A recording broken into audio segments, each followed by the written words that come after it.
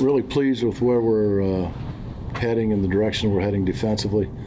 I think you're seeing the development of a lot of our young players, and they're getting better every week, and our veterans that are stepping up and playing really well on Sunday. And I'm excited to see where this thing goes. So with that, I'll open it up for questions. How do you replace Leo? I don't think that you ever look at it that way. I think that as far as replacing somebody, I think you look at it as that we got two veterans that are, ready to step in and step up in different situations, and you got to move some people around sometimes, and there's a challenge with that. But I mean, we're gonna, I'm not going to sit here and say we're not going to miss Leo. We're going to miss Leo. I'm going to miss the person, and and the guy himself. But I wish him nothing but the best of luck, and hope he does things well out in Seattle. Wink, is there any scenario where it's the right play to, in the last 24 seconds of the game, play defense honestly the way you guys dominated the whole game, or do you have to back up into like a prevent soft coverage there? I mean, you could say it's soft coverage. It's situational defensive coverage that worked pretty well in some games last year, and it's man under and three deep, and at that time you're playing the clock. You're not playing the offense. You're playing the clock. They had no timeouts. You're trying to tackle them in bounds, which makes them panic and go into a hurry up Hail Mary, if you will. But it just didn't work out that way. What did you think of the Kayvon offsides? I know he didn't seem to think that he was offsides there. I support Kayvon. If he didn't think that, I don't think that. But they threw the flag. I've said that many a time standing up here. I don't think Roger Goodell's going to say, hey, hold on a second. I think that, you're talking about a guy that's a young player in this league, and, he knows situational football. He's mad at himself that it was even in question. And, credit to the Jets. They made some plays there at the end of the game to win the game. Kayvon's playing pretty much every snap the last couple of games. How comfortable are you with that workload? Is that sustainable? And what to say about him that he's able to do it? I think there's other guys in the league that play a lot of reps. The good thing is that he's young. Do you want him to play all those reps? No, but sometimes as the way the game works out, do you want to have a play where he's not out there? And that's a testament to how well he's playing. So you say, hey, let's rest him, and then or go get him back in there. You know what I mean? And it's a thing that he's been working his tail off. We talked about pass rush a month ago, and when you're developing pass rushers, it's not just a straight arrow. Usually it's a roller coaster ride in developing those guys. But with him, and working with Drew, and consistently studying everything, you're seeing the growth of him as a pass rusher, and I'm really happy for the guy. What's he doing better as a pass rusher? Everything. He's everything from the classroom in there with Drew and studying the tackles, and he's perfecting his moves and counters and things like that, and he's taking advantage of situations when he gets in one-on-ones. And Jordan, I just think that, like, you guys know how I feel about Kayvon. I stand up here and say it every day. I told him, hell, I feel like I'm his attorney sometimes standing up here. But I really do. I think the guy's he's a great person, and he's becoming a leader of this defense as well.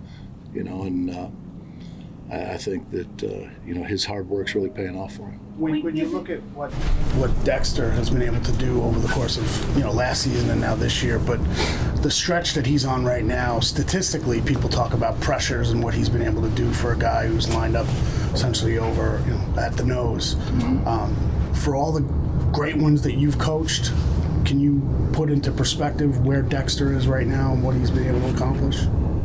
Well, because I'm here and now, and he's here and now, he's the best I've ever seen. I think that when I retire and we're drinking a glass of wine down in Florida, you can ask me that question. But I tell you, the guy is, he really is. He's unbelievable. And it's like a man that big shouldn't be that athletic. We can all say that when you watch him. It's just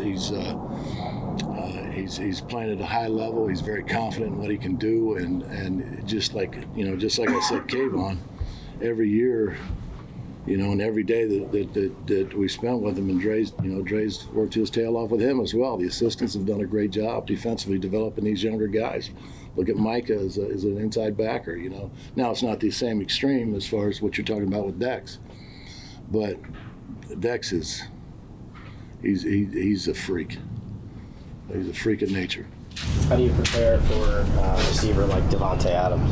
Well, I've said this before, Pat. I said he's one of the top 2 receivers in the league, and he's not number 2. I think that guy is. You can have 3 people on him, and he'll still come up with a catch. He's a competitor, and I think that it's going to be a great challenge for us, this weekend. How important is it when a player... I'm so glad you got your question in, kiddo. You've been cut off like 6 times. Go ahead. Thanks for looking out. I appreciate it. How important is it that a player with Thibodeau's gifts wants to be great? Because in my career, for whatever that's worth, I think you see players and you say they just didn't fulfill. So how important is that quality? I think when you look at players like that, maybe they can't fulfill them. That's why they don't fulfill them. You know what I mean? It's it's how we see that player. Maybe we see them better than they see themselves. But Kayvon is, like I said, he there is no ceiling on him on how good he can be. And it's his personality, it's his work ethic, it's how he was raised, it's all those different things that go into it, and how much he likes to receive coaching, and it's just like I said, he's a guy that I always want to be around, and that makes it fun to come to work. You've talked about in the past how much you enjoy it here and how much you enjoy being here. What do you ever think about, just because it's coming up this week, Patrick Graham obviously was here and then left for there. That opened up the spot for you. Do you think about that at all, or the circumstances of how you arrived? No. This week anyway? Not really. I don't. I think, I've said this before too, wherever you're at is where you're supposed to be. And, this week with it being the Raiders, I do think about, Mr. Davis and my time that I was able to spend with him. It's just like I said before, it's those games where, just like Buffalo, we were talking about Brian going back to Buffalo. I think it's just one of those games that you look forward to.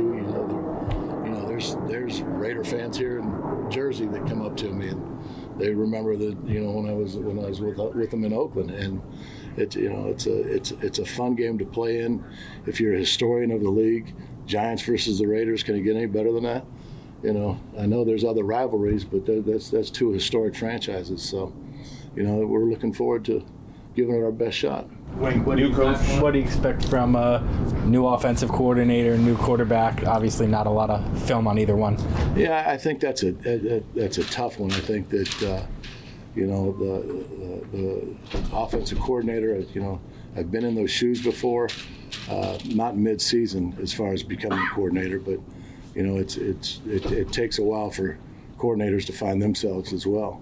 But you'll see his personality early in the game as far as the coordinator goes, and the rookie quarterback is going to be a rookie quarterback. The quarterbacks in this league, they can either come out and be real hot or quick games. I'm sure we'll see more screens than ever, especially on 3rd down, and things like that. But where they get the ball out of his hands quick. But it's going to be a great challenge for us because the kid has talent, and we know he's going to get the ball to 17, and we know he's going to hand the ball off to number 8. So I think who's ever playing quarterback, they're going to get the ball to 17 and hand the ball off to number 8.